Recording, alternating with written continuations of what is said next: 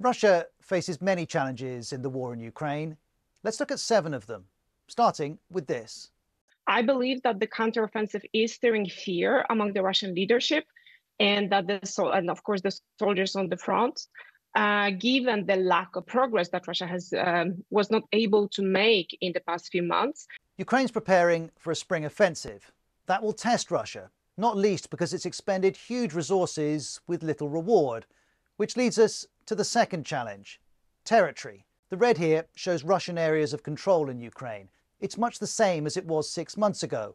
Russia is struggling for momentum. That stalemate's exacerbated by Russia's third challenge: Western military support. NATO has never been stronger as a result of Russia's invasion of Ukraine. It's basically the exact opposite of what Putin would have wanted. And it's galvanized the West, it's galvanized the US. And that translates to military aid. For example, the UK is now providing long-range Storm Shadow cruise missiles. That means Ukraine can strike targets deep inside Russian-held territory. And between December and February, over $33 billion worth of military aid was promised, mostly from the US and Western countries. Western support for Ukraine remains strong. The UK hosted President Zelensky this week, and this support makes Russia's task harder. To respond, it needs manpower.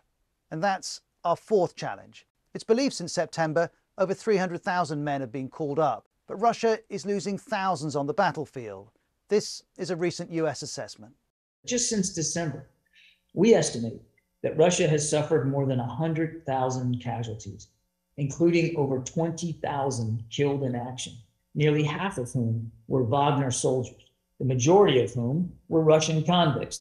The Wagner Group is part of Russia's military, but it's separate from the army. It suffered heavy losses in Bakhmut in eastern Ukraine. Its leader has called that battle a meat grinder. And we know Wagner was recruiting from prisons. According to the UK, Russia's Ministry of Defence is now doing the same.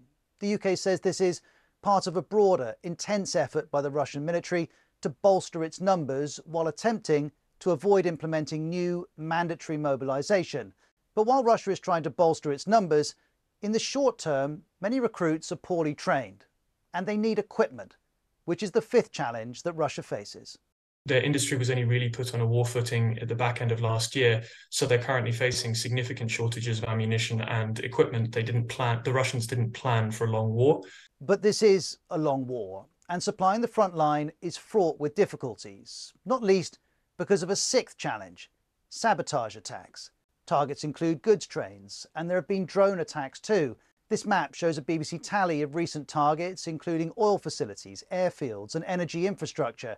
For example, this is an oil depot in Russia-controlled Crimea. On the right, you can see that several oil tanks have been destroyed. These sabotage attacks are one of many pressures on Russia's military leadership, which takes us to our final challenge: internal divisions at the top. The Institute for the Study of War says there have been at least 19 senior military command changes since the war began, and that this has led to an increasingly factionalized Russian military. The most high-profile example being the head of the Wagner Group repeatedly attacking Russia's most senior military leaders. And all of these rifts have consequences. It's the total incoherence inside their command structure. The result of that, of course, is an incoherent approach to this war. Despite all this, we should emphasize Russia's military remains far larger than Ukraine's. But as we've seen, Russia does face significant challenges as warm weather arrives, and with it, the prospect of a Ukrainian offensive.